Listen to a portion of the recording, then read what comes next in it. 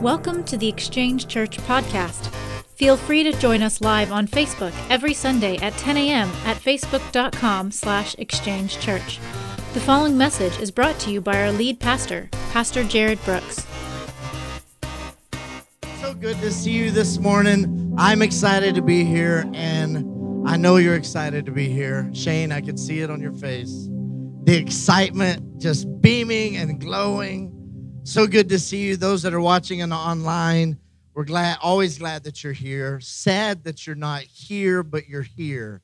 So we're glad to be a part of that. Listen, if you haven't done so already, go ahead and check in to Facebook.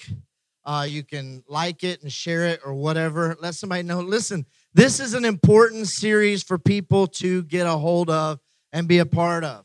We are in part 3 of a series that is called Irresistible. It's based off of a book, and if you are a reader, I dare you to read this book. It's really a powerful book written by Andy Stanley called Irresistible, and it's a book that really just struck a chord in my spirit a few years ago when we read it.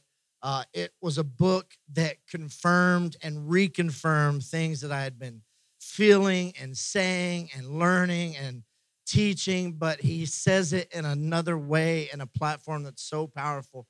So if you missed week 1 or 2, that's okay.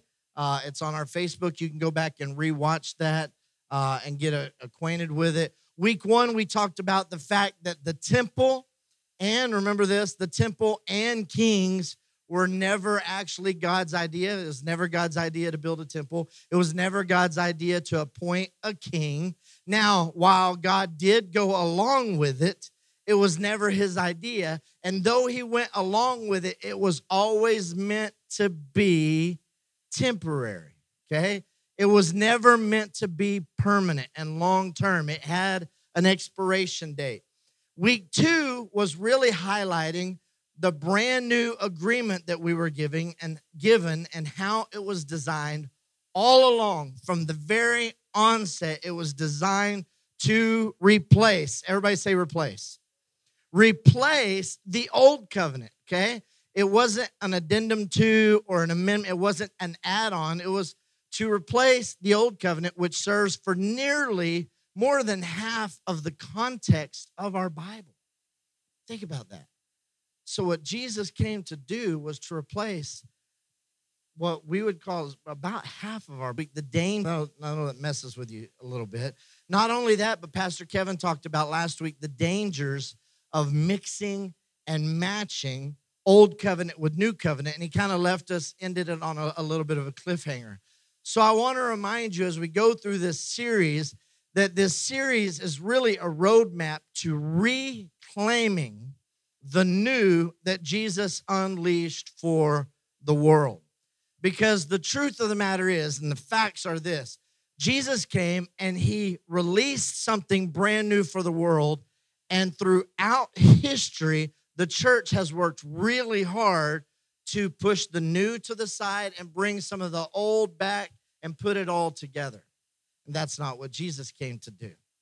So anyone remember their first Bible? Anybody? Now, I'm not talking about your first, little kid Bible that you got as a baby, but the first Bible of significance. I brought mine. The covers have fallen off. I won't throw it away because it means so much to me. This was given to me.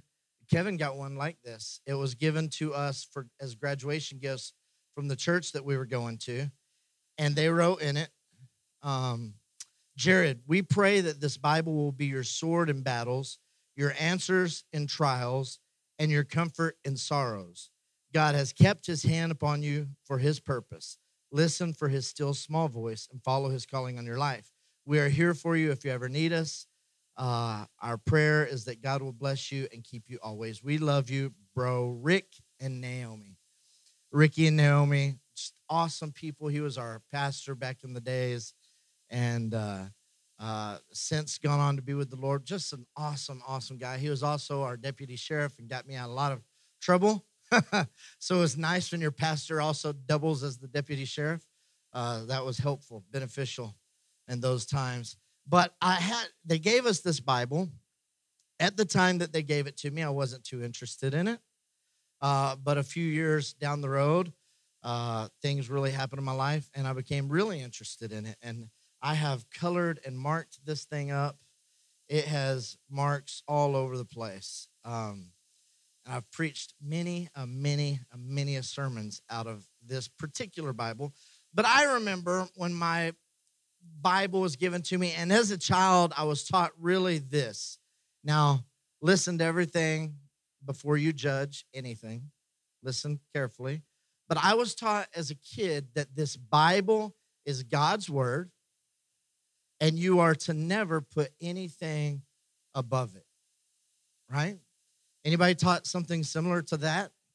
So that's kind of the way that we grew up. And if you grew up in church, you probably were taught something similar to that, and you believed it, right?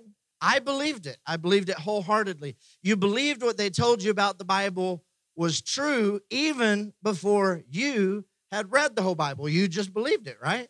And so we grew up kind of believing what they said was true, even though personally I hadn't actually read the whole thing, right?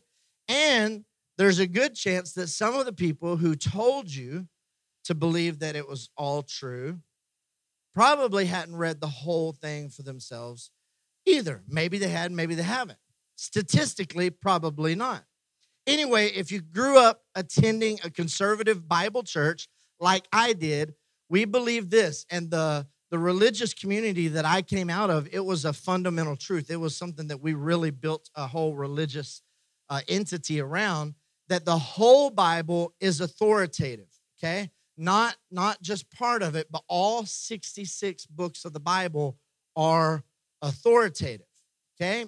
Maybe you've heard something similar to that, like I did. Consequently, from day one, unintentionally, many of us were encouraged from that first little statement that the whole thing is authoritative, that it is all God's word, and we're not to put anything on top of it. We are encouraged to mix and match Old Testament covenants and concepts with values from the New Covenant, okay?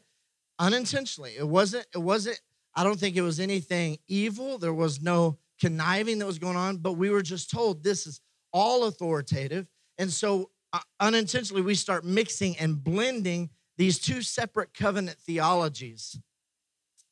So it's unlikely that anyone really ever explained to you that the Bible, especially probably not as a kid. As adults, you probably know this and have heard this, but the Bible is really organized around a couple of separate covenants with a couple different groups of people and peoples and people groups, okay? So the Bible's organized around these covenants. And the odds are, while nobody explained to you why the Old Testament was called old and the New Testament is called new, right? Huh? Everybody wonder that? The entire book, when I read it, just seemed old. I thought the whole thing was old. And but you were told, or maybe you just figured this out on your own, but the New Testament, as I learned pretty young, was really all about Jesus. And most of my relationship with the Bible began through the New Testament and my relationship with Jesus. That was my favorite part. Anybody else? That was the best part of the Bible. The best part of the scripture was when it got to Jesus, okay? That's what I related to. That's what made me feel good, was when I started hearing about Jesus. Now, if you were ever encouraged to read the Bible like most good Protestant Christians are, then maybe you took the Sound of Music approach and you started at the beginning, which typically is a good place to start from the beginning, right?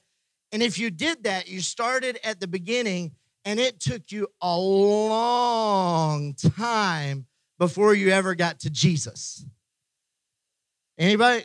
For those of you that all read the Bible all the way through, you know what I'm talking about, right? It takes you a long time to get to Jesus.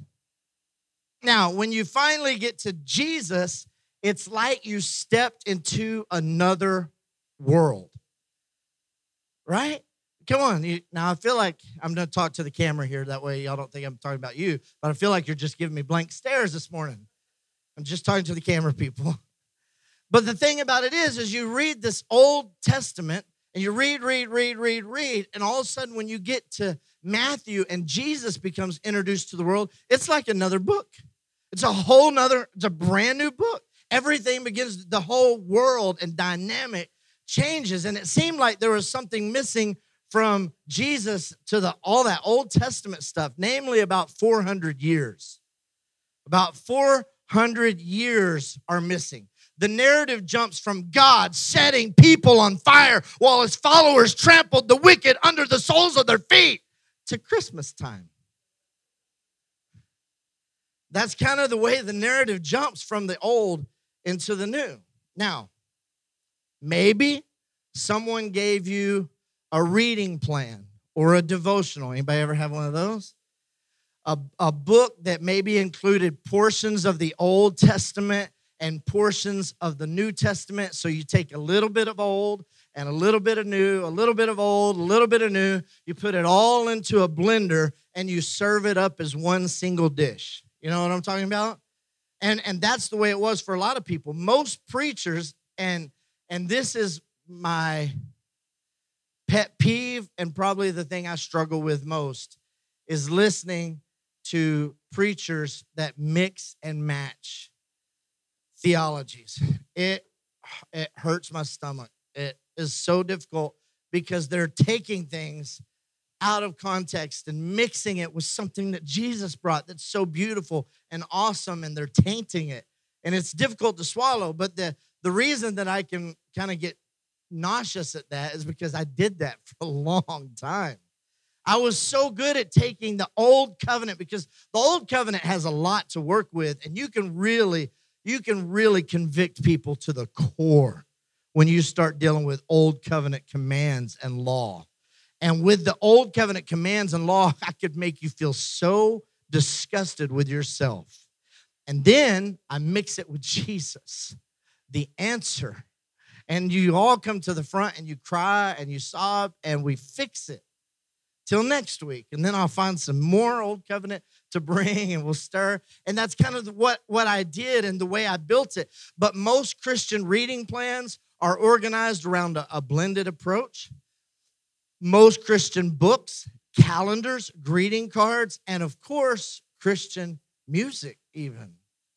There are songs, and our worship team has gotten frustrated with me at times because there's songs that we've sang that I even have them change a word or two because I'm like, that word doesn't work in the new covenant. It doesn't fit. I don't like songs that beg us for the presence of God. I don't like that. I was singing one day, not in this building, in the other, and I looked over at our young people. There were a bunch of young people here, and I looked at my daughter, and she was begging God to come down. And she was doing this, and it hurt my heart. That's not new covenant. That's not new covenant. I don't have to beg God to come down from anywhere. When, we used to beg God to fill our buildings. That's old. That's not new covenant. And that I struggled with that. But decades of mixing and matching have left a version of faith filled with leftovers of the covenant that Jesus fulfilled, and we said it a while ago, replaced. He replaced it. Old covenant leftovers explain, this will sound familiar going through the election process that we just went through. Old covenant leftovers explain why religious leaders feel that it is their responsibility to rail against the evils of society like the Old Testament prophets.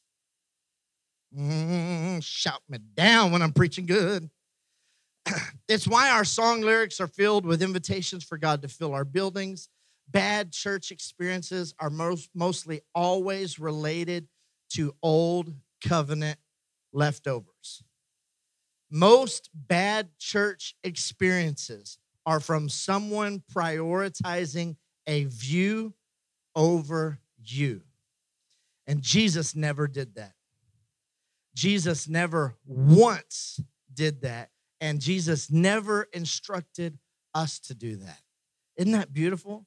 Isn't that beautiful? And churches that do that, shame, shame, shame on you, right? And that's been our goal as a church, is to not do that, because Jesus didn't do that. Self-righteousness and legalism usually stem from an approach to holiness imported from the Old Testament. The prosperity gospel, hallelujah for the prosperity gospel, but it is also rooted in God's covenant with Israel rather than the teachings of Jesus. And the list goes on and on and on and on. The justification that Christians have used since the 4th century to mistreat people find their roots in old covenant practices and rituals.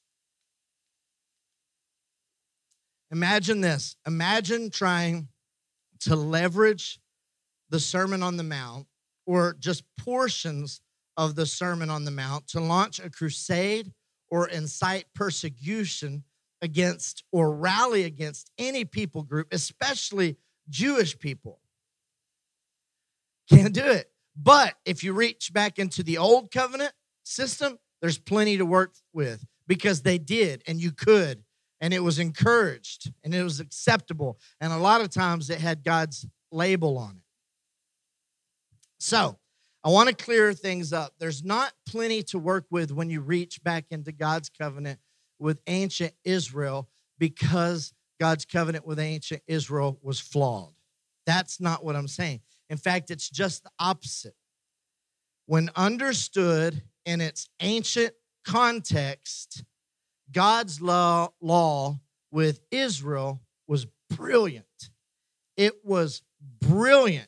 The civil law, the religious law detailing God's arrangement with Israel, was far more superior in every way than the civil and religious laws of all other surrounding nations.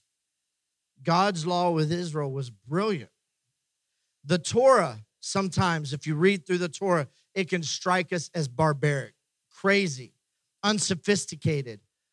But the protections afforded to the most vulnerable in Israel were nothing short of revolutionary in their original context.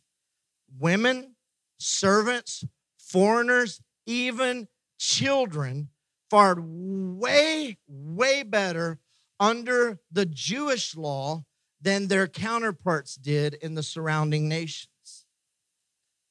So the challenges that we face to our propensity to mix and match covenants are not the result of the Mosaic law that God had on Mount Sinai with the children of Israel. It's not the fact that that was being flawed, but our challenge stems from our unwillingness to accept two undeniable historical realities. And I'm going to share these two with you. First, this is so important. God's covenant with ancient Israel, and this is mind-blowing, but it was with ancient Israel. Mic drop. Boom. If this mic wasn't so expensive, or if we had a lot of money, I would have dropped it. Okay? God's covenant with ancient Israel was with ancient Israel. Isn't that brilliant? Did I just blow your minds? Am I not the greatest pastor? No, I'm just kidding. Somebody will edit that one clip. One clip. The second thing is that God's covenant with ancient Israel was temporary. It was temporary. It was strategic. It was divinely ordained, but it was temporary. In fact, 20 years after it was 20 years after the resurrection before Jewish leaders in the church finally figured that out. It took them 20 years to finally publicly acknowledge that Gentiles were not obligated to follow the law of Moses, which makes a lot of sense because Gentiles were not Jewish, right? But still today we mix them out and we try to follow. You are not Jewish. You're a Gentile. Never mind. Another sermon, another day. The old covenant was more than a religious framework for the Jews. It had been a way of life since childhood. But thanks to the clarity of Paul, the experience of the Apostle Peter, and the leadership of James, the church eventually saw the light. So these early church leaders understood something that honestly, I think that we forget or maybe we've just missed entirely. Now, while Jesus merely was foreshadowing the Old Testament, he did not come to extend the Old Testament. He came to fulfill it, wrap it up. That's what Jesus came to do. Now, there's a couple of phrases that are pretty popular in church vernacular. Old Testament, New Testament, right? We've all heard that. But a lot of people don't know where that came from, where we got Old Testament, New Testament. A lot of people are unaware how the Old Testament got so old and how something written over 2,000 years ago could be referred to as new. Many people assume that the Old Testament is labeled old because the events in the first half of our Bible are a lot older than the events in the second half of our Bible. That's assuming that anybody actually stopped to even think about it in the first place. Now, it's important to point out that Jewish people never, ever thought that their scripture was old. They didn't refer to it as old anything. The Jewish scripture, which is what Jesus would have had as his Bible, it would have been his scripture. The Jewish people never called that old anything. It was called the law and the prophets. It was the Jewish scriptures. But we refer to the Old Testament very differently. And the term Bible, it didn't even come about till about 200 years after Jesus' farewell address. Now, I'm giving you a lot of background real fast, a lot of history, but I'm going somewhere. So just be patient with me. The term, let me get ready for this. The term testament comes from a Latin term that means covenant. Everybody say covenant. So really, if you think about it, the terms covenant and testament are interchangeable. So instead of testaments, the two sections of our English Bible could actually be labeled or referred to as Old Covenant and New Covenant. Things that make you go, So there are a couple things that you need to know about the Old Covenant. And I'm talking about, when I say Old Covenant, I'm talking about the covenant that God had between, it started with God and Moses. It was through Moses and started on Mount Sinai. But it was between God and Israel, okay? First of all, covenants always had, and you can agree with this, I think, terms and conditions, okay? When you sign up for a phone plan or buy a car or a house, there's always terms and conditions to that contract, right? So covenants, the Old Testament covenants always had terms and conditions. In fact, Moses' covenant, the covenant that God had between God and Moses for the nation of Israel on Mount Sinai, it had terms and conditions. And those terms and conditions were etched on stone tablets. Y'all remember that? People call them there we go, 10 Commandments. And then besides that, there was the oral code that came along with it. There was law after law after law that kept kind of getting added to, and a lot of it were all to protect these 10 commandments. So this was a classic, they called it a bilateral suzerainty treaty. And that is a covenant between non-equals. I'm going somewhere. This is really important for you to get a hold of, because when we finally get a hold of this, it will set you free. So it was between God and the nation. It was a conditional covenant. In other words, it was between God and the nation of Israel. And there were terms and conditions. As long as the nation of Israel obeyed the commands, the 10 commandments, the covenants that were set before them, God would protect and prosper the nation. But if the nation of Israel took on other gods and started acting the fool, then God had no obligation to uphold his end of the bargain. That was the terms and the conditions. The other important facet to remember is that the covenant that God made with the nation of Israel on Mount Sinai was actually a covenant between God and the nation, not God and individuals of that nation. So when God punished the nation, everyone in the nation suffered. When God blessed the nation, the wicked were blessed right alongside of the not so wicked, because it was a national covenant. When God would look at the nation of Israel and he would judge the health and the devotion of the nation, he did not judge the health and devotion of the nation by the individuals of that nation. He judged the health and devotion by the prophets and by the judges and by the leaders of that nation that were appointed to guide and to teach. The point being, God's conditional promises to Israel were to the nation of Israel, not to individuals of the nation, and certainly not to you. So these terms and conditions and the covenant that God set up with Moses was for specifically the nation, not individuals of, just the nation of Israel. And it wasn't for you. You were not, are not, and should thank God Almighty that you are not included in that covenant. Somebody say amen. That covenant was not our covenant. And if you're disappointed because you think I'm taking jabs, I'm not. I'm bringing clarity to what the scripture says. That covenant wasn't our covenant. And thank God that wasn't our covenant.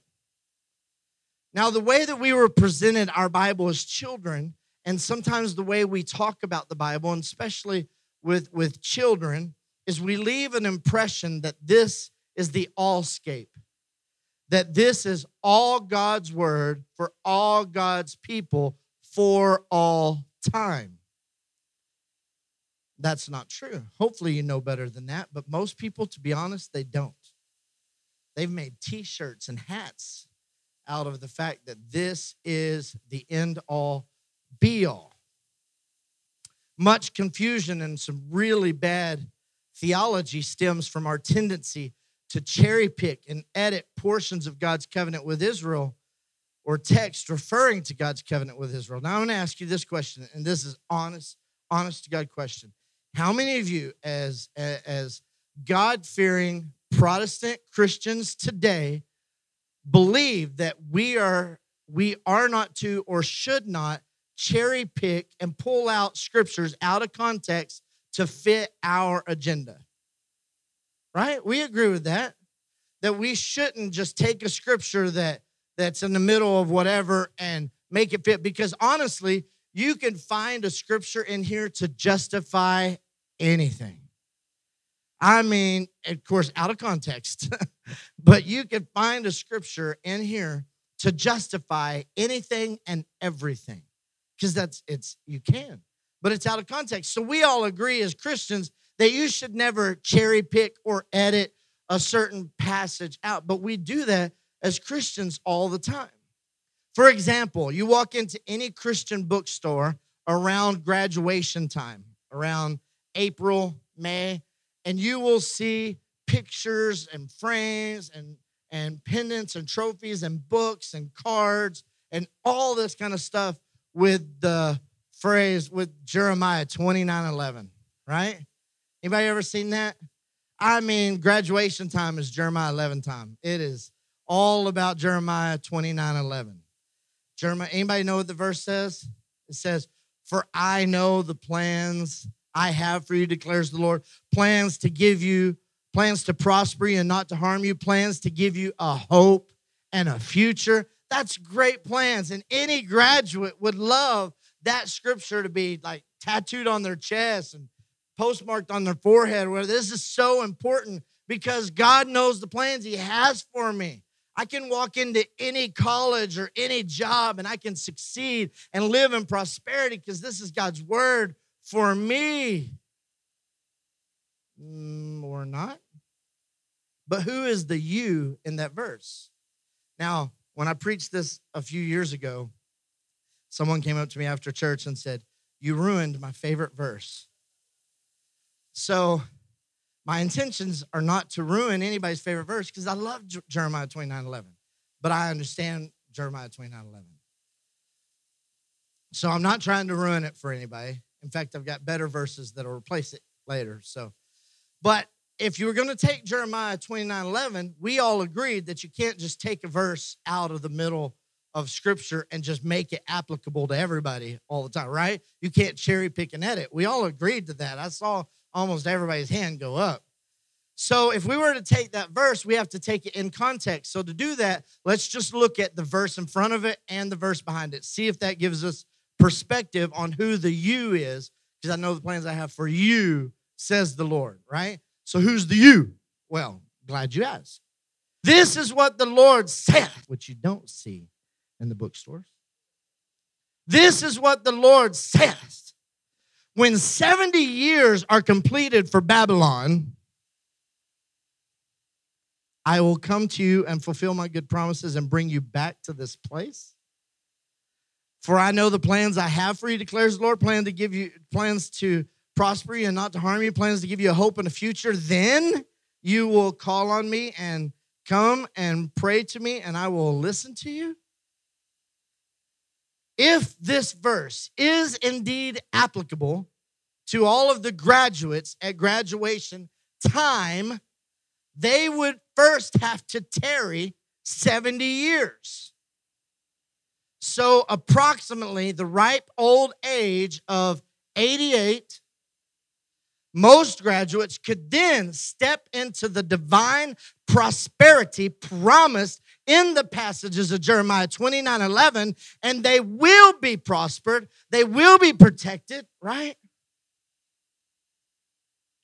There wasn't a lot of preaching with me because you feel like but I'm trying to just bring clarity because if we can't take and cherry pick certain scriptures, then that's one of the ones that's actually not even written to us. It's not even applicable to us. The good thing about it, though, is that we fall under way better promises. So all that about prosper you and not to harm you and hope and future, we have all of those same promises times 100, better promises, all wrapped up for us in the new covenant.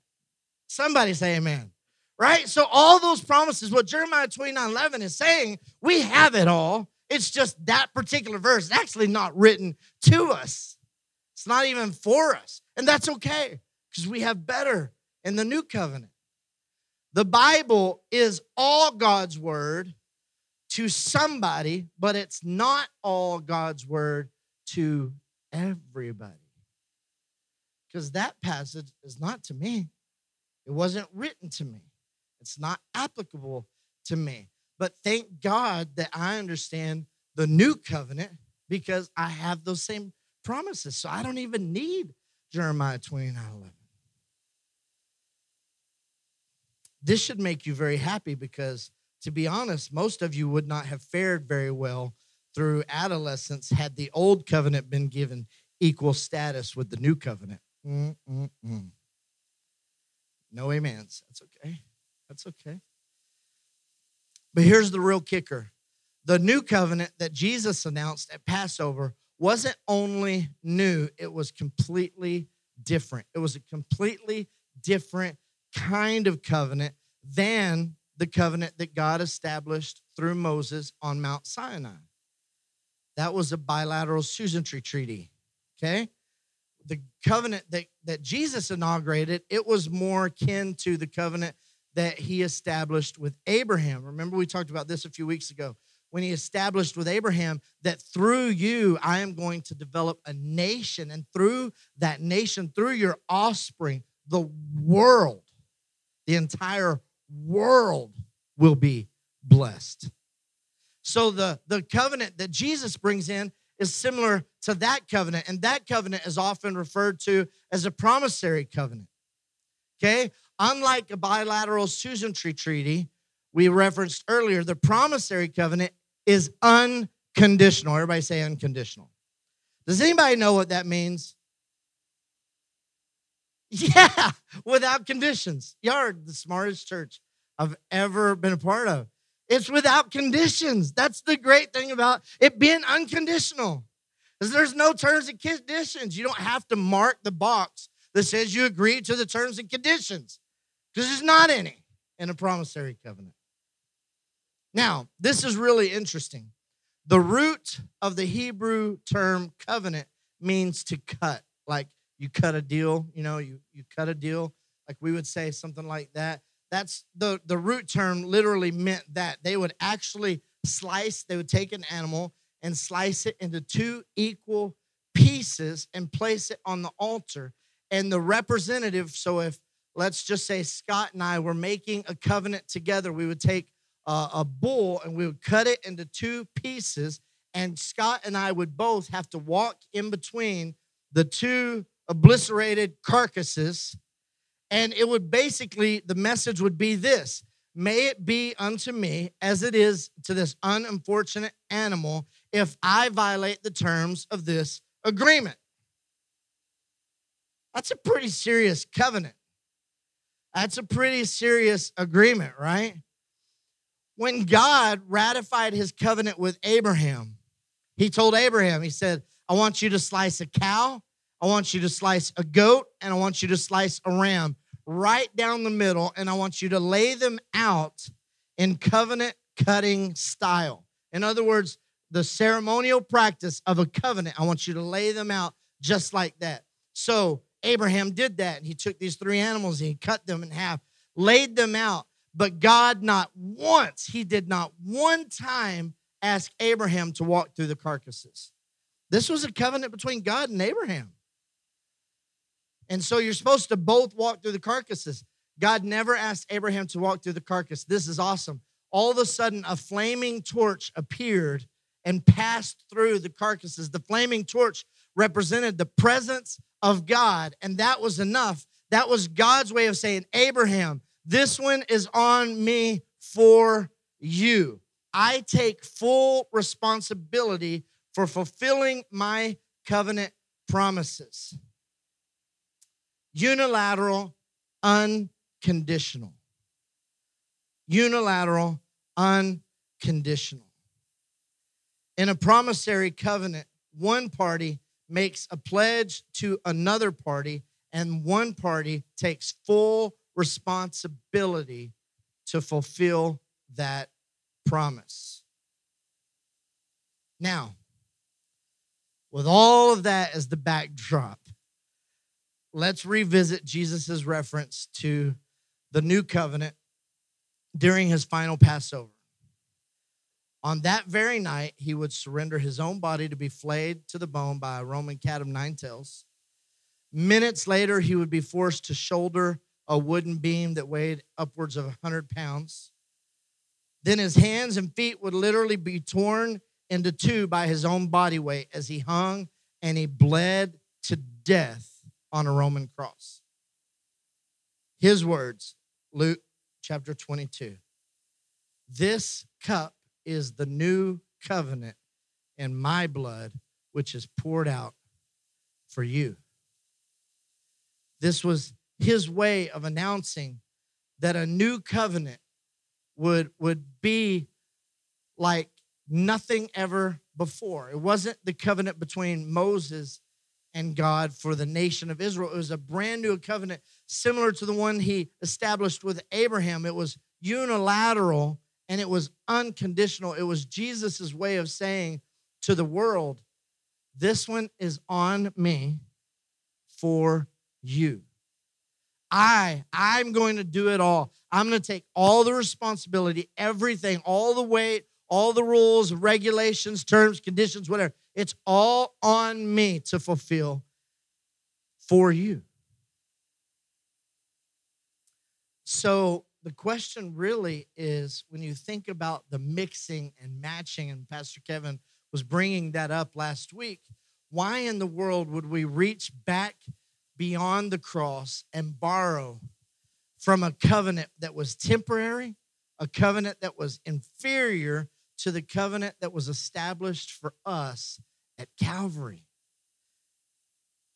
As we'll discover later, our tradition of mixed sections of our Bible has created the two covenants that inform the two primary sections of our Bible, has created the Achilles heel for the post-Reformation solus scripture version of faith. Now, listen, for now, it's enough to affirm what I'll reaffirm in our journey together. But Jesus came to do one simple thing: launch something brand new. I can't tell you how many times we've said that in this church. It should be like our motto or our theme. Jesus came to launch something brand new. And when he did that, it was so powerful. And as long as we blend the old with the new, then we miss the beauty of the new that Jesus came to establish. The old, though it was awesome and almost perfect in its time and brilliant in its time, when you mix that with the new that Jesus established, it's disastrous. Now, if all of this is new to you and you're wondering if maybe I'm reading a little bit too much into Jesus' words, that's understandable. But Jesus over and over and over hinted to this shift in his ministry. Keep in mind, when Jesus came to this earth, Jesus was the hinge between the old and the new covenant. Jesus was the separation. He was the hinge to make them all work. Jesus played by an old set of rules. He followed the rules, obeyed the rules. He played by their rules while laying the groundwork for the new that was to come. Jesus showed respect and reverence to the old, but it was uncomfortably clear that something new was on the horizon.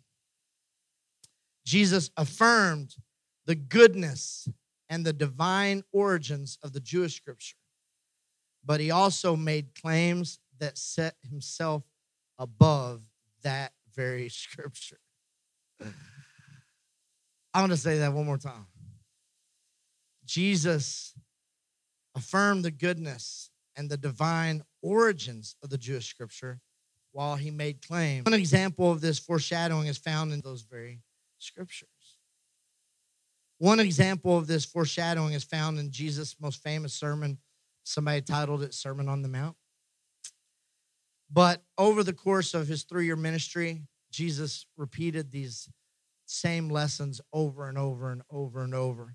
Matthew's account, after getting everybody's attention on exactly what it took to be happy, Jesus takes a few minutes and he puts a little bit of spin on several of the covenants that everybody had been obeying or trying to obey or trying to follow for their whole life. In fact, not their whole life, for generation after generation after generation. Here's an example. Jesus said this. Matthew records it, Matthew chapter 5:38. Now, you've heard it said, an eye for an eye and a tooth for a tooth. Now, they had heard that. So when Jesus is standing up on the mountain and he says, you've heard it said, an eye for an eye and a tooth for a tooth. They're like, yeah, they probably continue quoting because they know where he's going. They're like, oh, yeah, I've heard it. We preached it. We live by it. That's our mantra. Actually, the scripture says, show no pity, life for life, eye for eye, tooth for tooth, hand for hand, foot for foot. That's what they knew. But instead of explaining that bit of scripture and what it meant, Jesus surprised everybody with a but. Okay? Now, if he would have paused there, then it would have really shocked people, but he throws in this but. Now, you can't but Moses. Okay?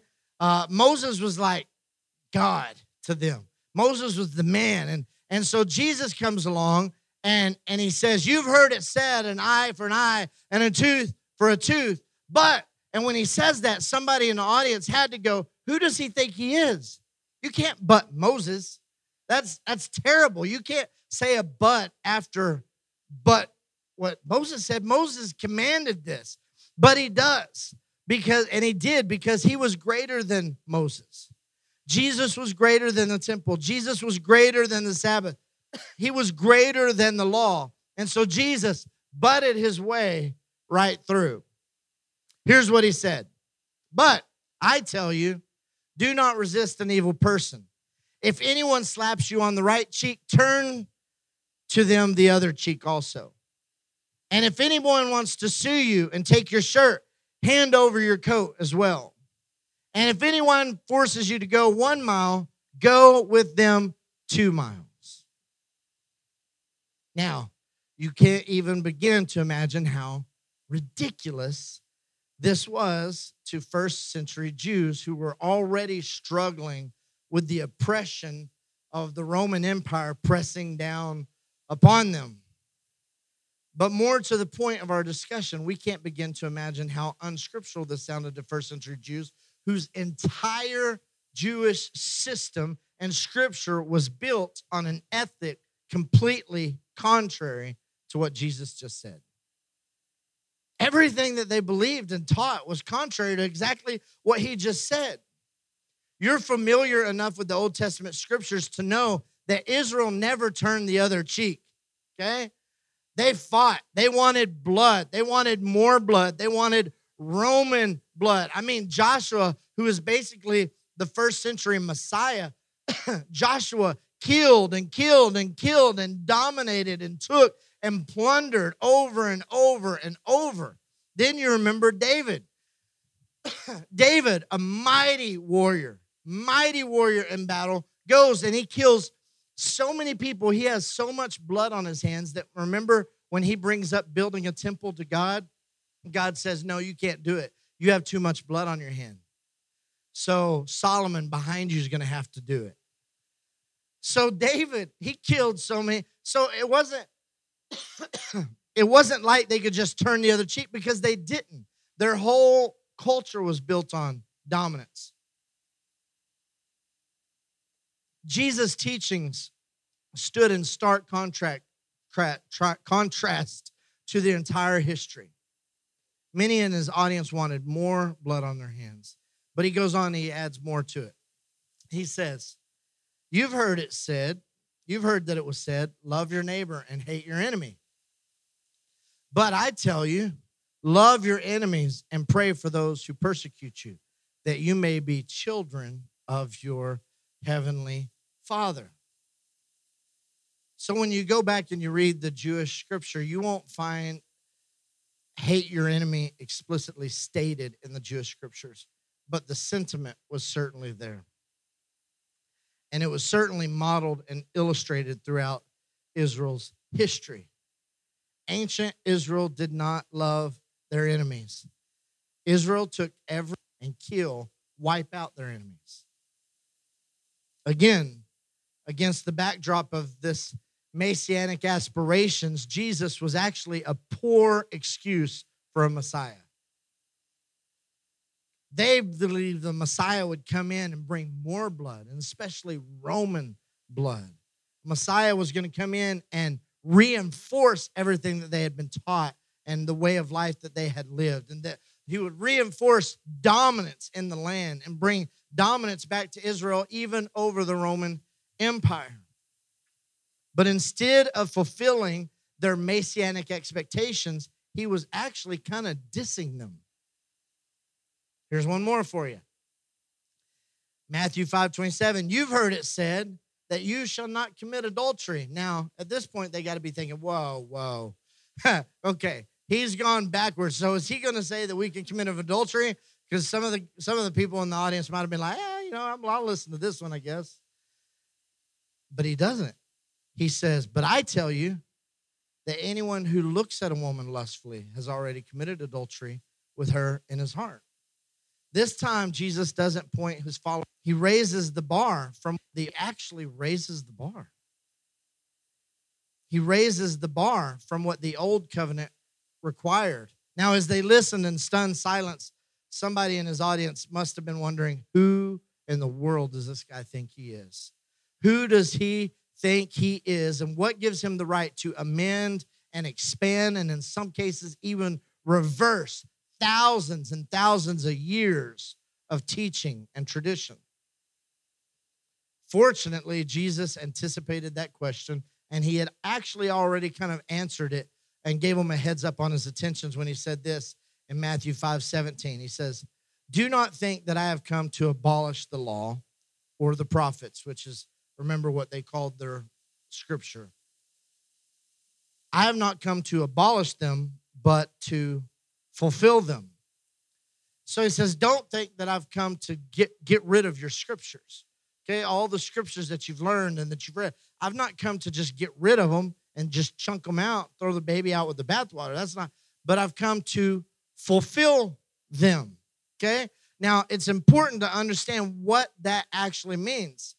What does it mean when he says to fulfill them? I didn't come to abolish them, but to fulfill them. And the answer to that question has very significant implications on how we read and understand the Old Testament.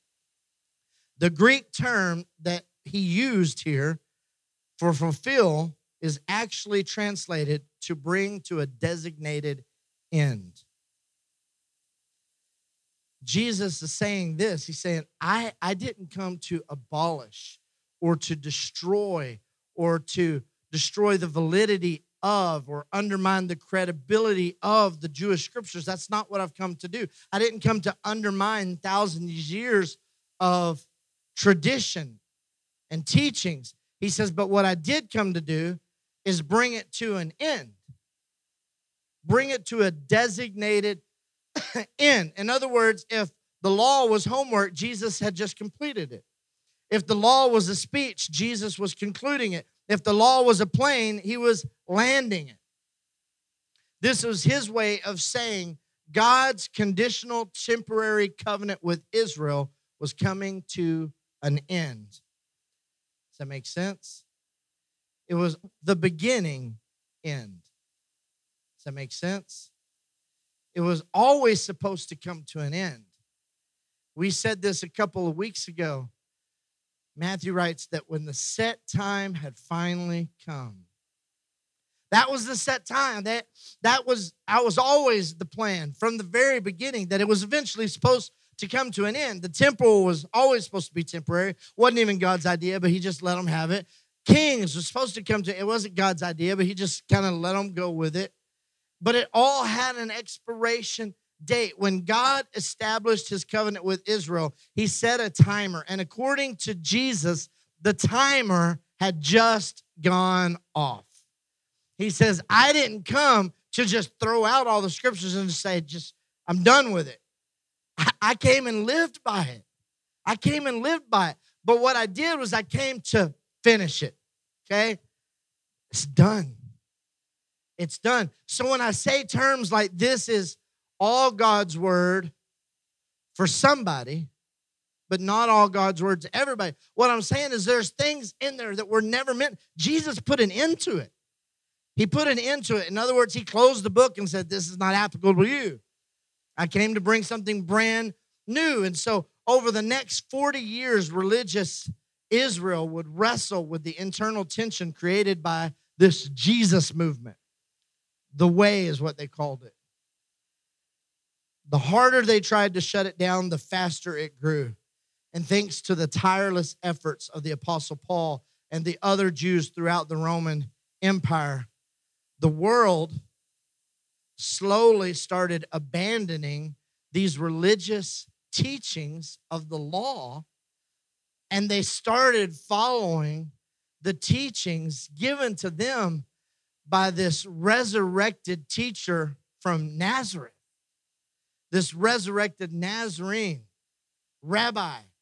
They started listening and following, and something extraordinary happened on August the 6th, 70 AD. I think August the 6th should be a religious holiday. I'm gonna write Congress and ask them if it could be a religious holiday, because this is one of the most significant dates in our history. Something extraordinary happened on August the 6th. The transition came to an abrupt end.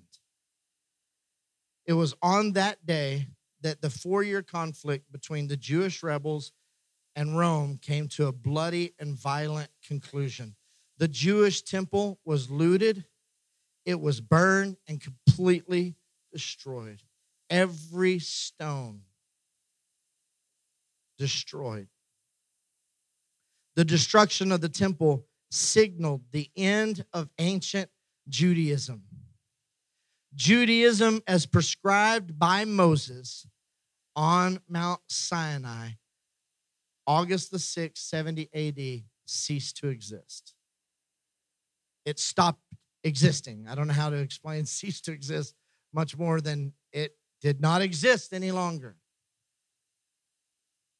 It stopped. It came to an absolute end. The documents and all the things that it would require for them to continue to live the priestly duties and all the laws that they'd had, destroyed. There was no way for them to go back to operating as a religious system the way they'd always operated. It was over. When Jesus announced the inauguration of his new covenant, it marked the beginning of the end of the old one. While his short ministry served as the transition between the two, it was clear that he never intended for his followers to blend the two. That was always a no-no. Jesus left zero, nada, zilch room for a blended model of covenants.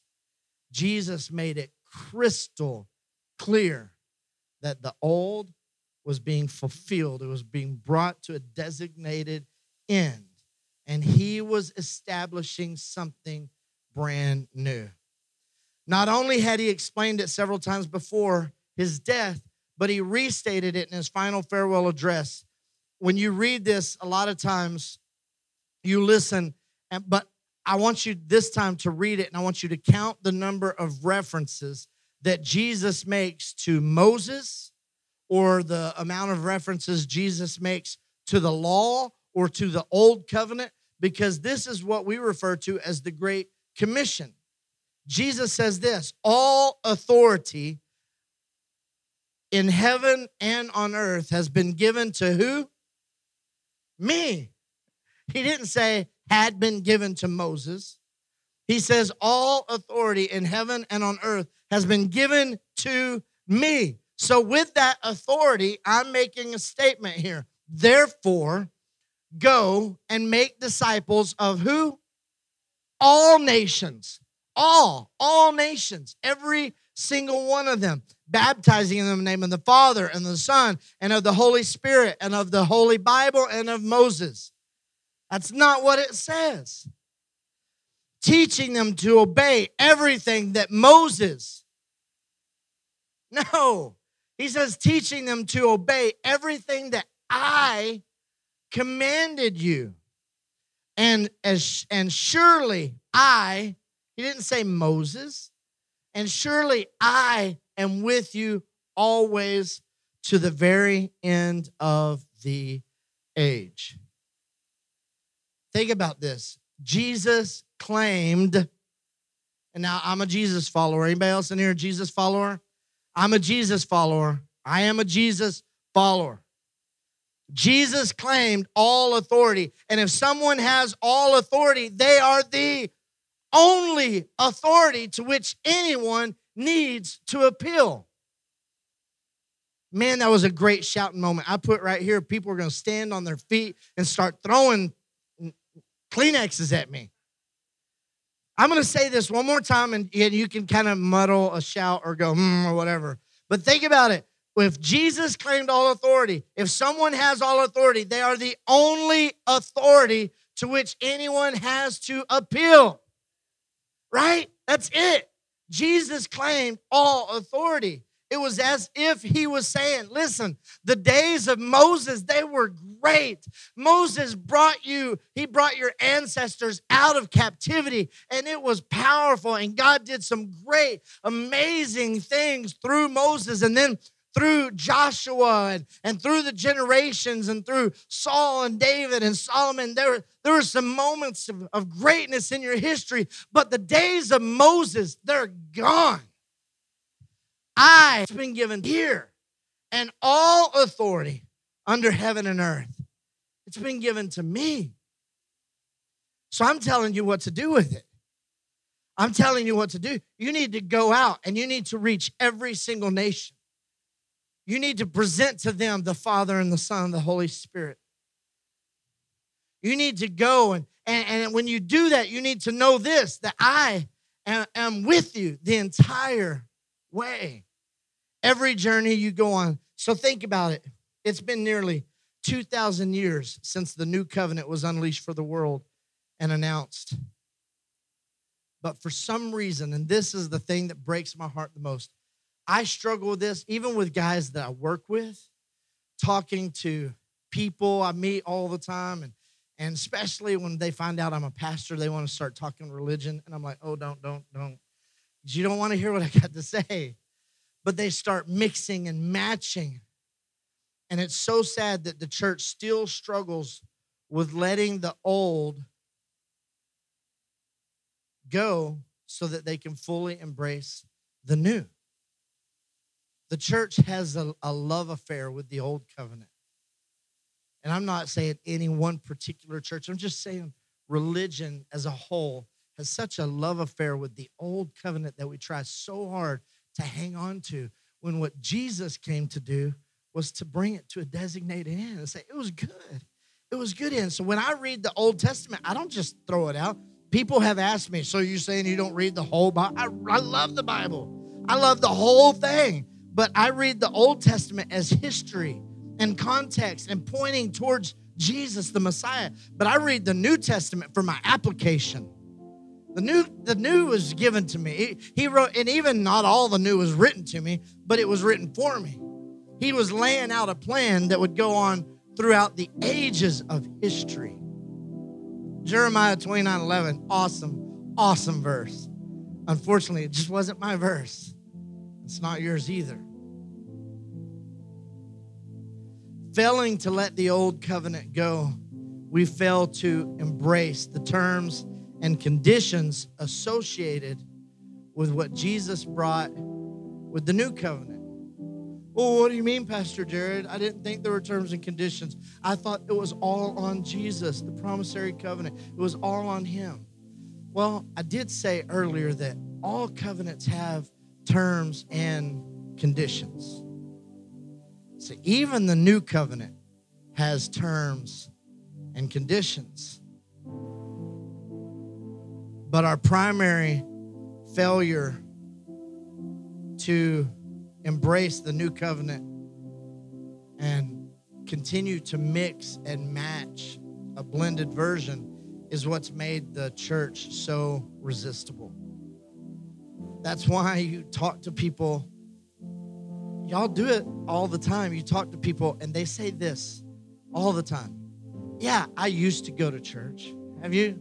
Right? Have you ever talked to somebody and say, oh, I used to go to church? Or they say, I grew up in church. You know how many people I talk to and they say, oh, my dad used to be a pastor. Or my mom used to teach Sunday school, whatever. And it was always past. And you start talking to them more, they're no longer in that position. They're no longer a part of church. They're not connected with church. Just something happened.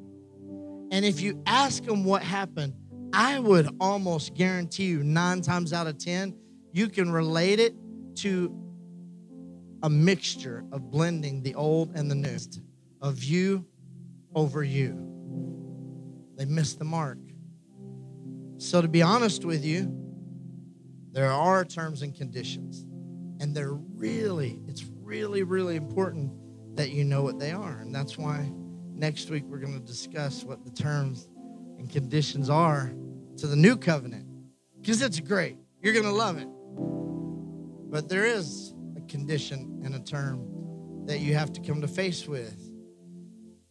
And I think I've faced this more than anything because it's so simple.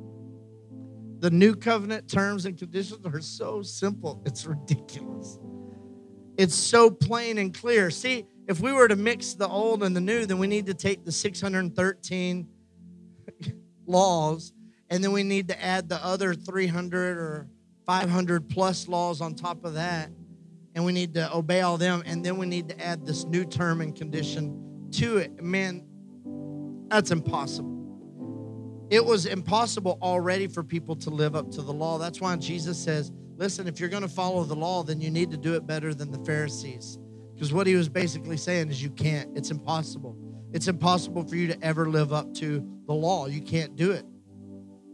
But Jesus brings a new covenant, and then he says, now I'm going to give you the terms and conditions. And he makes it so easy, but yet it's so hard. We struggle with it so often. We're going to talk about that next week. Father, I thank you so much, God, for the fact that you are simply irresistible. God, that there's no one, no thing that can ever be placed above you. God, I thank you for the scriptures. I thank you so much that I have the opportunity, one, to live in America and have the freedom that I can carry around my Bible anytime, anywhere. I love that I have the freedom to go and look and study the history of time, life. I can see the prophecies as signs begin to point to your arrival. But Jesus, the greatest thing that I've ever read in my scripture is the day that you came onto this earth.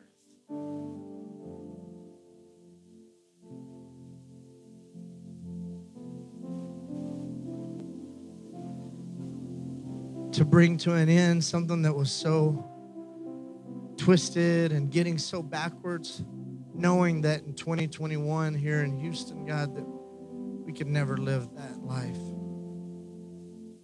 But you so perfectly orchestrated and inaugurated something new. God, and I know beyond a shadow of a doubt that if everybody understood what that new was, you would be irresistible again. That's our mission in life. That's our mission as a church, is to make you irresistible again. We thank you for that, God. In Jesus' name we pray. Everybody said a big amen. Amen.